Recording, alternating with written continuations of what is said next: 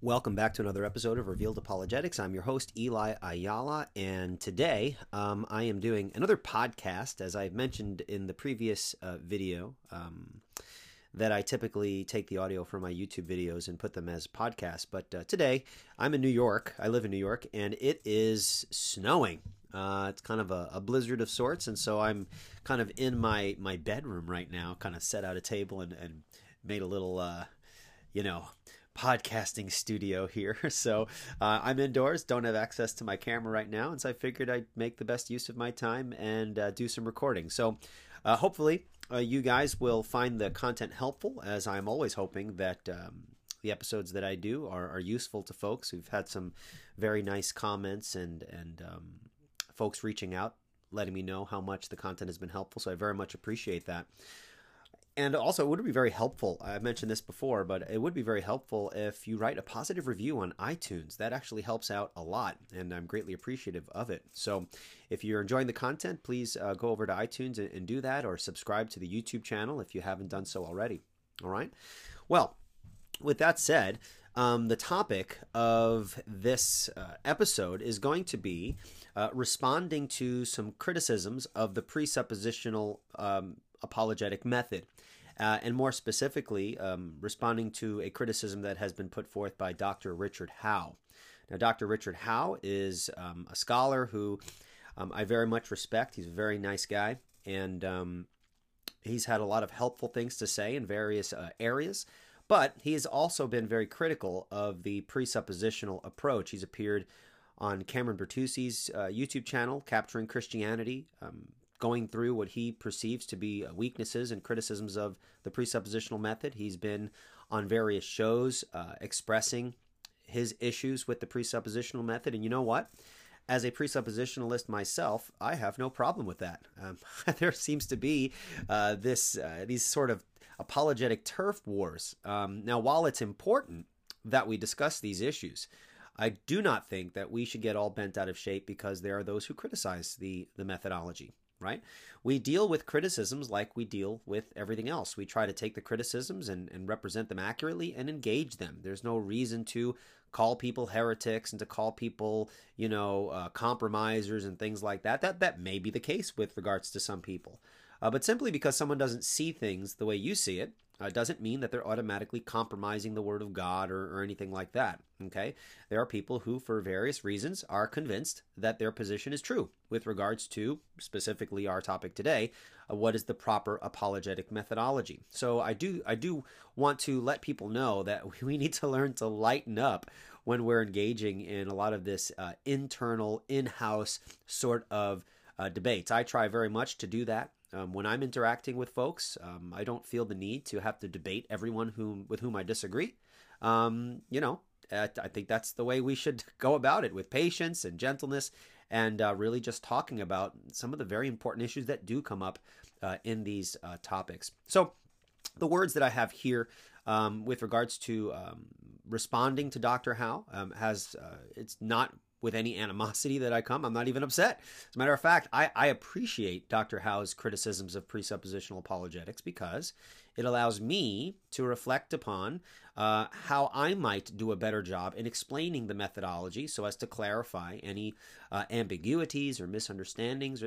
Perhaps I have a misunderstanding with regards to my own methodology, and I want to make sure that I understand that and be able to respond to it. Right. So with that spirit, I want to approach this topic. I very much appreciate Dr. Howe. I've actually had the honor of hearing some kind words that he said about me. He does know about Revealed Apologetics, and I have an apologist friend, Eric Hernandez, who I guess he was away at a conference, and Dr. Howe was there, and my name came up. And he had a few nice words to say. So I thought I might share them. I have a little brief audio here. And perhaps that would create the context. It'll do a good job to create a context for respectful dialogue and interaction with the content. All right? Here is the audio. I apologize. It's not the best quality. But here's the audio of Dr. Howe. What did you just tell me? I was telling the table here that Eli, maybe you'll get to see this, is just one of the nicest guys, just a real Christ-like spirit, even though we disagree on apologetic methodology. But could give lessons to some of these other guys. You have to forgive me because I have a mouthful of barbecue. Could give lessons on how to be charitable and still disagree with people without compromising your own convictions and your passion for your own view. So you're a great combination of that, and I just appreciate you in Christ. Yeah, so we were just talking about pre-sup, and then he said, one guy that I like that's on the line that does pre-sup, and before he said it, I thought of you, and sure enough, you mentioned your name, so I thought you might enjoy that. And I very much enjoyed that. It's pretty cool to have your name brought up in those contexts, especially amongst critics. Both Eric Hernandez and Dr. Richard Howe are critics of the presuppositional approach. I mean, Eric is a good friend of mine, and he's a classical apologist, and we've had many conversations, and all of our conversations and interactions have been respectful. And so it's not impossible. I mean, these are issues that I'm very passionate about. But at the same time, we can be passionate about a specific topic and still engage with gentleness and respect, which the Bible commands us to do. All right? So, with that aside, I very much appreciated those words, and hopefully, while I know that I'm definitely not perfect and don't always keep my cool in every context, I do hope that the times when I do that sort of thing, that it is a good example for others to follow, because I really and truly and genuinely believe that when we interact with others in a respectful manner, more gets done. We learn more. Both sides are able to clearly lay out their positions. And you know what? In the end, if you disagree, so be it. You disagree. And that's not the end of the world, you know. God is going to use broken people and imperfect people, presuppositionalists and classicalists and evidentialists. He's going to use all of them unto his glory. And he, everything that these different apologetic methodologies have brought to the table can be and has been used by God. Whether we've done it correctly or incorrectly, as the saying goes, God can strike a blow with a crooked stick. So that is not to push aside the importance of the issues. I understand these are important issues. But at the same time, I do think that we should really think long and hard as to whether we are approaching these debates, these interactions in a spirit of unity. Okay, so all that said, Dr. Howe has had many criticisms of the presuppositional approach. Some of them have been not just simply YouTube videos and interviews, but also in print. He was on a panel with Dr. Jason Lisle and K. Scott Oliphant, who are both presuppositionalists with varying degrees of differences, even within the way they engage in these methodological issues. But not only did they engage on a panel, but they engaged in writing. And each apologetic methodology was laid out, and differences were expressed, and points of contention were expressed and responded to. And I wanted to address the specific criticism that Dr. Howe had with regards to presuppositionalism reducing or collapsing into classical apologetics. Okay, so basically his criticism is that when you really get down to the outworking of the presuppositional method, the presuppositionalist is really doing what the classicalist is doing. All right, so I want to talk a little bit about that. But before we get into that specific one, I want to lay out all 5 of the perceived problems with the presuppositional apologetic methodology as Dr. Howe sees it, and perhaps I will make some other videos addressing the other points of contentions that he has, but I'm going to be dealing with just one today. All right, so point number 1, Dr. Howe says that the method, the presuppositional method, collapses into classical apologetics. That's his first contention. Number 2, that it falsely assumes that preconditions of intelligibility are biblical creation principles. Okay? He thinks that the presuppositionalist falsely assumes that. 3, that the method conflates ontology with epistemology. Okay? And perhaps I'll spend a little time doing that in another episode. That's a really important topic there. That's a common misconception. And that the presuppositional apologetic methodology juxtaposes God's word versus man's word. He sees that as something that we shouldn't be doing. And, of course, that it is an inconsistent methodology. So those are the 5 problems that he sees with presuppositional apologetics. And today, I'm only going to be dealing with the first one. The method collapses into classical apologetics. Okay. Well, first, I want to highlight something I think really important and is often a topic of confusion, and that's the use of evidences within the presuppositional framework. Okay, a lot of people have this dichotomy in their mind that you are either a presuppositionalist, and so therefore you only argue with regards to presuppositions, or you are a classical or evidentialist, and then in those methodologies you can rightly utilize evidences and arguments and things like that. Now, that's not what is the case with regards to the presuppositional approach. Presuppositionalist can and should appeal to evidences, right? But, and here's the key point, but when a presuppositionalist uses evidences and arguments, that is not equivalent to the presuppositionalist using evidentialism as a methodology or classicalism as a methodology as well. Okay? That's the same thing with the classicalist and the evidentialist. When the classicalist or evidentialist points to the importance of presuppositions in analyzing and interpreting data, that is not the same as saying that the classicalist and evidentialist are appealing to presuppositionalism as a methodology of apologetics. Okay? So you have to be very careful there. The presuppositionalist can very well appeal to evidences and arguments, and in various contexts he should appeal to those things. But we never appeal to them in a way that is independent of our worldview commitments and the authority of the Word of God as a foundation and grounding of the meaningfulness of evidences, arguments, and things like that. Okay? So that's a very, very important point to keep in mind. Appealing to evidences is not the same as appealing to evidentialism. You see this misconception in a lot of people, especially people who are engaged in apologetic arguments and discussions and things like that. You take, for example, Dr. Hugh Ross, who I've had on my show multiple times. Great guy, brilliant mind. But with regards to apologetic methodology, he has some understandings that I would respectfully disagree with. For instance, in his discussion with Dr. Jason Lisle on my show over the issue of young Earth, old Earth creationism, there was a kind of a side comment that Dr. Ross said that wasn't directly related to the creation debate. Pardon. He said something to the effect that presuppositional apologetics is useful and that he would use presuppositional apologetics when he wanted to show an internal inconsistency within the unbeliever's perspective. But then he'd use evidentialism or classicalism to give a positive case for the Christian worldview. Okay? And so he seemed to suggest that you could jump in and out of methodologies, right? So that when I appeal to internal critiques of the unbeliever's worldview, I'm doing presuppositional apologetics at that point. Well, that's not the case at all. Okay? And then when you're giving evidence, now you're not doing presuppositional apologetics. Now you're doing evidential or classical apologetics. That's not the case either. Right? When we, as presuppositionalists, utilize argumentation, we always do so presuppositionally, right?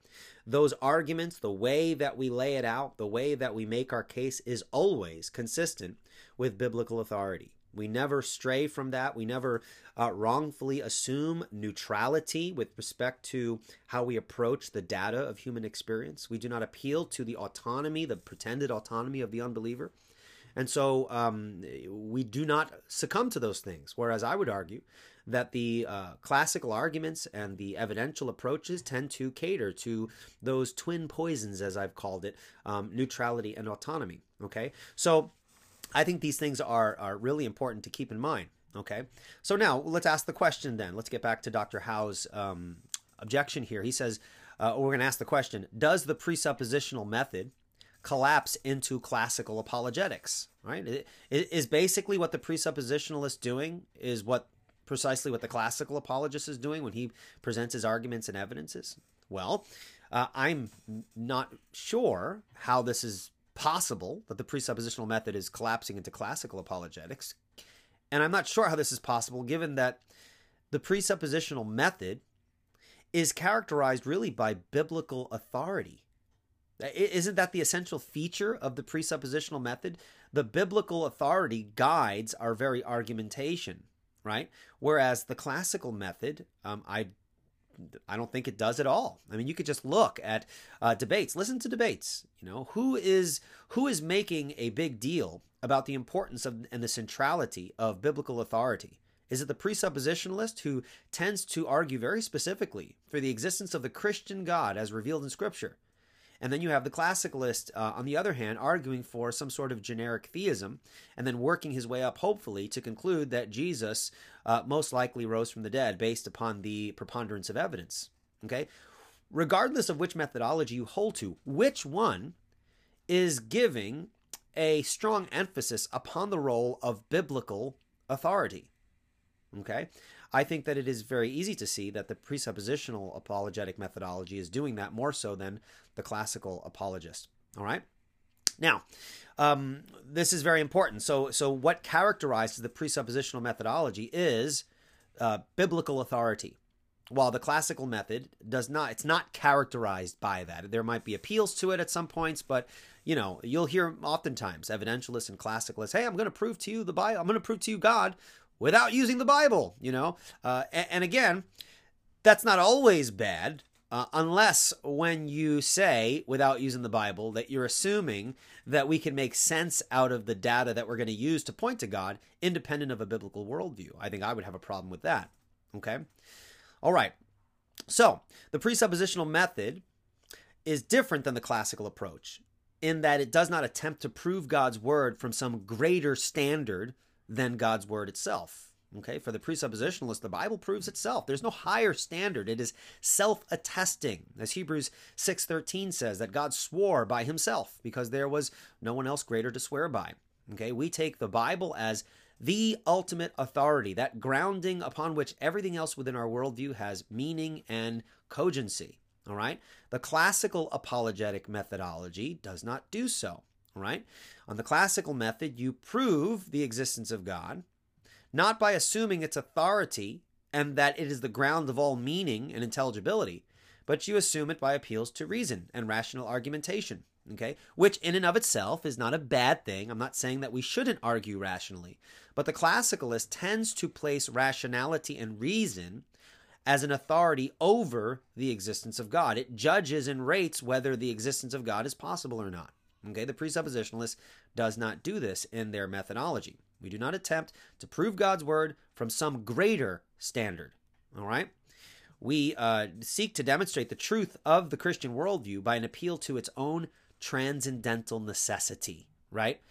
So I don't want to be misunderstood here. When we say we do not seek to prove the Christian worldview by an attempt to some greater standard than the Bible, that's not to say that we do not believe you should seek to demonstrate the truth of Christianity.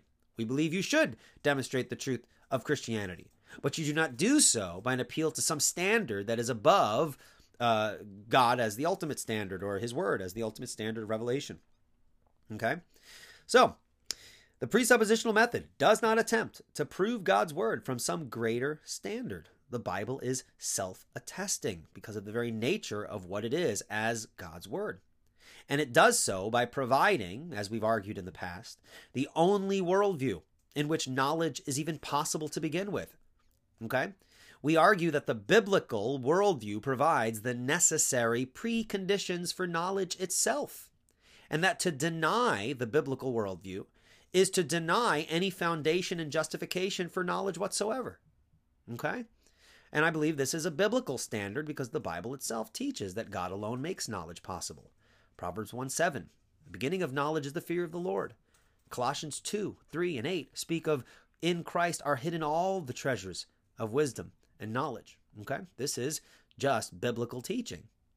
Now, the presuppositionalist doesn't adopt the standards of thinking of the unbeliever because we think that the standards they use are absurd and reduced to foolishness in thinking when taken on their own terms. As Proverbs 26:5 says, that we should not answer the fool according to his folly, lest we become foolish like him. Okay? Because the presuppositional methodology is operating under a completely different authority system, right? It therefore does not collapse into classical apologetic methodology. It just doesn't. Okay, we're operating on a different foundation. All right. Now, of course, if the classical apologist wants to argue, well, wait a minute, the presuppositionalist is not arguing on a biblical foundation. The classicalist is. Well, then you're going to have a biblical dispute as to who is representing Scripture properly, the classical methodology or the presuppositional methodology, or there are people who believe that the Bible doesn't speak about a methodology at all. All right. And that's why we need extra biblical considerations to formulate a methodology for doing apologetics, which itself is biblical, all right, to actually defend the faith. So you could believe, and there are people who do, that the Bible teaches that we are to defend the faith, but some people might think that the Bible doesn't tell us exactly how we are to do that. And so to develop a methodology extra biblically is to, employ philosophical thought categories and things like that we can develop a method for defending the truth claims of Scripture in that way. Okay. And of course, I do not believe that that's the case. I believe that the Bible not only commands us to defend the faith, but it also shows us how we are to do that. Of course, not in like a list or categorical way, like step 1, step 2. I believe that when you take what the Bible says with regards to God, man, the nature of man, or the necessity of God as the grounds and foundation for knowledge, this, that, and the other thing, when you take those principles together, a methodology emerges from principles of the text of Scripture. Okay? So I think that's a very important thing to keep in mind. Now, I would say that the only way the presuppositionalist or the presuppositional method would collapse into a classical apologetic methodology is if it abandons its ultimate authority, right? If it abandons God's word as that ultimate foundation and adopts some other standard of truth or knowledge. Or if it adopts the assumptions of neutrality and autonomy with regards to the reasoning process. That if that was the case, then I think you can make an argument that the presuppositional approach, in the manner in which it argues for the truth of the truth claims of the Bible, then you can make the argument that there is a collapse into a classical method, that you're appealing to neutral and autonomous categories, and you're not utilizing the Bible as your ultimate authority. Okay, something else is your ultimate authority, and you need to have something else as your ultimate authority because you cannot assume the authority that you're trying to prove, we will be told, right? Okay? But the biblical worldview alone, I think, makes knowledge possible, and the critic who claims he knows the Bible is wrong has to rely on the Bible in order to make this case. That's the transcendental nature of our claim, right? We're not simply making the claim. We also wish to interact with objections against those claims and to demonstrate why what we're saying is not simply or merely a claim of authority. We are willing to demonstrate this, but we do not demonstrate it in the same way that a classical apologist would. We're demonstrating these things transcendentally. All right? All right, pardon, I need a drink of water. Feeling a little under the weather today. I've had a runny nose, and I'm in front of my microphone, so I apologize if there's the clear sounding of my the clear sounds of me sniffling here. One second. All right. So, another common mistake in criticizing the presuppositional approach is to assume that the presuppositionalist his claim is that the unbeliever's worldview cannot provide for the preconditions of intelligibility. Okay, so they'll say, well, listen, the presuppositional approach is great when you're critiquing, other worldviews. But for a positive case for Christianity, you need to appeal to some of these other methodologies. Okay, and to assume that the presuppositionalist, all the presuppositionalist is saying is that the unbeliever can't account for this, that, or the other thing, is really to miss the whole picture.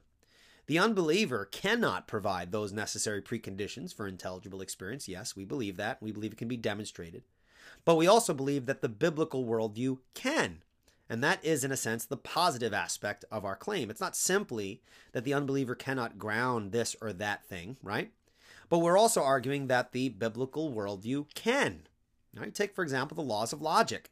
I'm not simply saying that the atheist, the materialistic atheist, cannot account for universal, unchanging conceptual laws of thought. But we're also saying that the laws of logic are reflections of the way God thinks. We're not simply saying you can't account for it. We're saying, yes, we can account for it, and here's how. Something like the universal conceptual laws of logic are reflections of the way God thinks. Okay, the laws of logic exist. They're universal, unchanging. They're without exception, and they are that way precisely because of the way God thinks. God is omnipresent, unchanging. He's sovereign. These things match perfectly within a Christian worldview. Okay, so it's not simply saying you can't account for it, nanny nanny poo poo, but it is also the case that you can't account for it and we can. Here's how. Okay, so that's very, very important. For example, from the atheistic materialistic worldview perspective, you cannot account for objective moral laws, right? But we're not simply saying that the materialistic atheist cannot account for those things. We're also saying that the Christian worldview can. Here's why. You see? So it's not a simple internal critique of the unbeliever's perspective. It also includes a positive presentation as to why Christianity can, so to speak, pay the bills on those things that require a foundation. Okay? All right. But when we appeal to these things, Dr. Howe seems to think that this is not really a presuppositional apologetics. Okay? You're kind of doing basically what the classicalist is doing, he would say, right? Because presuppositionalism must presuppose the triune God. And presuppositionalists must presuppose the whole of Scripture. Okay? Now, of course, the whole point that we're making is that we have, from the very start, been presupposing the triune God and the whole of Scripture, haven't we, right? What is the claim often presented in presuppositional argumentation, right? That the triune God of Scripture provides the preconditions for intelligible experience. We're never arguing, when we argue transcendentally, for a generic theism. I do not believe that a general theism can provide the preconditions of intelligibility. I don't believe that that's the case. So I am arguing from the very start the triune God, who has revealed himself, and we could not know that God thinks, that he does all these other things, that he has other qualities. We cannot know that without his revelation. Okay? Without the triune God of Scripture, the laws of logic would be just as unjustified for the believer as it would for the atheist materialist. Okay? Without the triune God, right? So I'm saying that the triune God is what we've been arguing for the whole time. I do not believe that we are arguing for a general theism. And so in that sense, it is not a classical approach because we're arguing specifically for the Christian God. If you listen to the debate between Greg Bahnsen and Gordon Stein, Greg Bahnsen, whether you think he did this successfully or not is irrelevant. The point of what I'm making is that he made it clear that from the very beginning, he was arguing for the Christian God and not some general theism. Okay, so he doesn't believe, nor do I believe, that any of these things, like the laws of logic, like objective morality, like the philosophical problem of the one and the many, all these things cannot be accounted for a generic and general theism. And so that's why we focus on the triune God of Scripture, because that's the God we are defending. Okay, very, very important. All right.